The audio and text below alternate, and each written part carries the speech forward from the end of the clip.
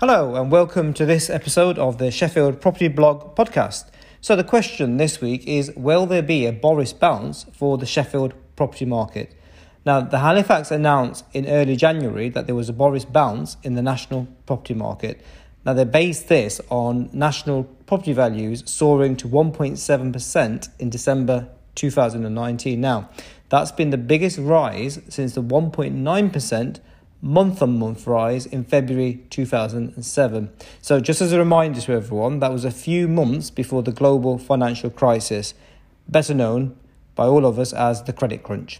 So is it get the flags out, all hail Boris, as the Conservatives have their landslide general election triumph? Is it the Boris bounce? Is it here or is it not? The Halifax, as well as the Land Registry and any other house price index, now they use the data of properties that are sold and completed. Yep. And what we mean by that is completion when monies and keys of homes sold are transferred. So the Halifax data is based on properties that completed in December 2019. Now, anyone out there who's sold or bought a Sheffield property in the last 10 years knows that it takes time. Time from when you agree a buying price to handing over the money at the end is many, many weeks. So in fact, the average length of the time between the sale agreed and completion in the UK is running at about 19 weeks. So meaning the figures mentioned by the Halifax are actually for sales, actually agreed in July to August 2019. So the growth relates to what was happening in the property market in the summer of 2019. After a couple of years of parliamentary hold-up, the confidence following this general election is unquestionably a much-needed boost for the economy, and ultimately confidence. So much so that shares in the new homes builders Barratt jumped 14% and Persimmon 12%, and this was the day after the election. So this shows a property sector anticipation that the property market is about to move forward as suppressed demand for people moving home is liberated. Looking at the previous elections, I decided to look at what happened to property values in Sheffield in the 12 months after each election, and I looked at the elections from 2001 all the way through to 2017, and there were some pretty interesting results. Now, I can't go through all those results just now on this podcast, but if you visit the Sheffield Property Blog, all the data is on there. So, with past experience, a general election, it seems, is generally has a good effect rather than a worse effect on the Sheffield property market. Now, looking at the rest of 2020, my intuition tells me that in the better areas of Sheffield, it will likely be a seller's market.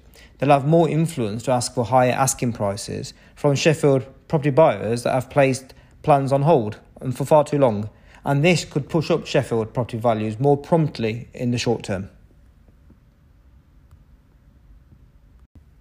Yet, as more Sheffield properties come onto the market in the usual spring rush, we could see Sheffield home buyers having more choice, and as supply increases, yet demand remains the same, buyers will get more power to negotiate a better deal.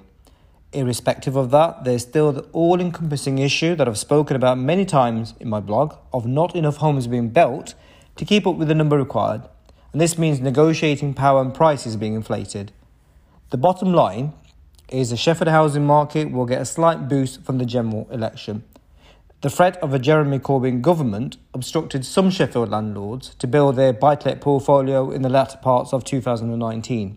So, as long as the sellers remain realistic with their prices and present their properties in the best light, 2020 in the Sheffield property market should be a year of steady as she goes. Now, one final thought. Remember what I said about the Halifax price index being 5 to 6 months behind the times. So don't be alarmed when they announce in March, April or May a reduction in property values. Like I said before, this will be the prices achieved in the latter parts of 2019, i.e. not what's happening right now. Now, if you prefer to read the article and look at some of the data that I looked at for the general elections between 2001 and 2017, just visit sheffieldpropertyblog.com. And otherwise, I'll leave you to it until next week when we'll be looking at the Sheffield property market and the roller coaster of the last decade. Until then, goodbye.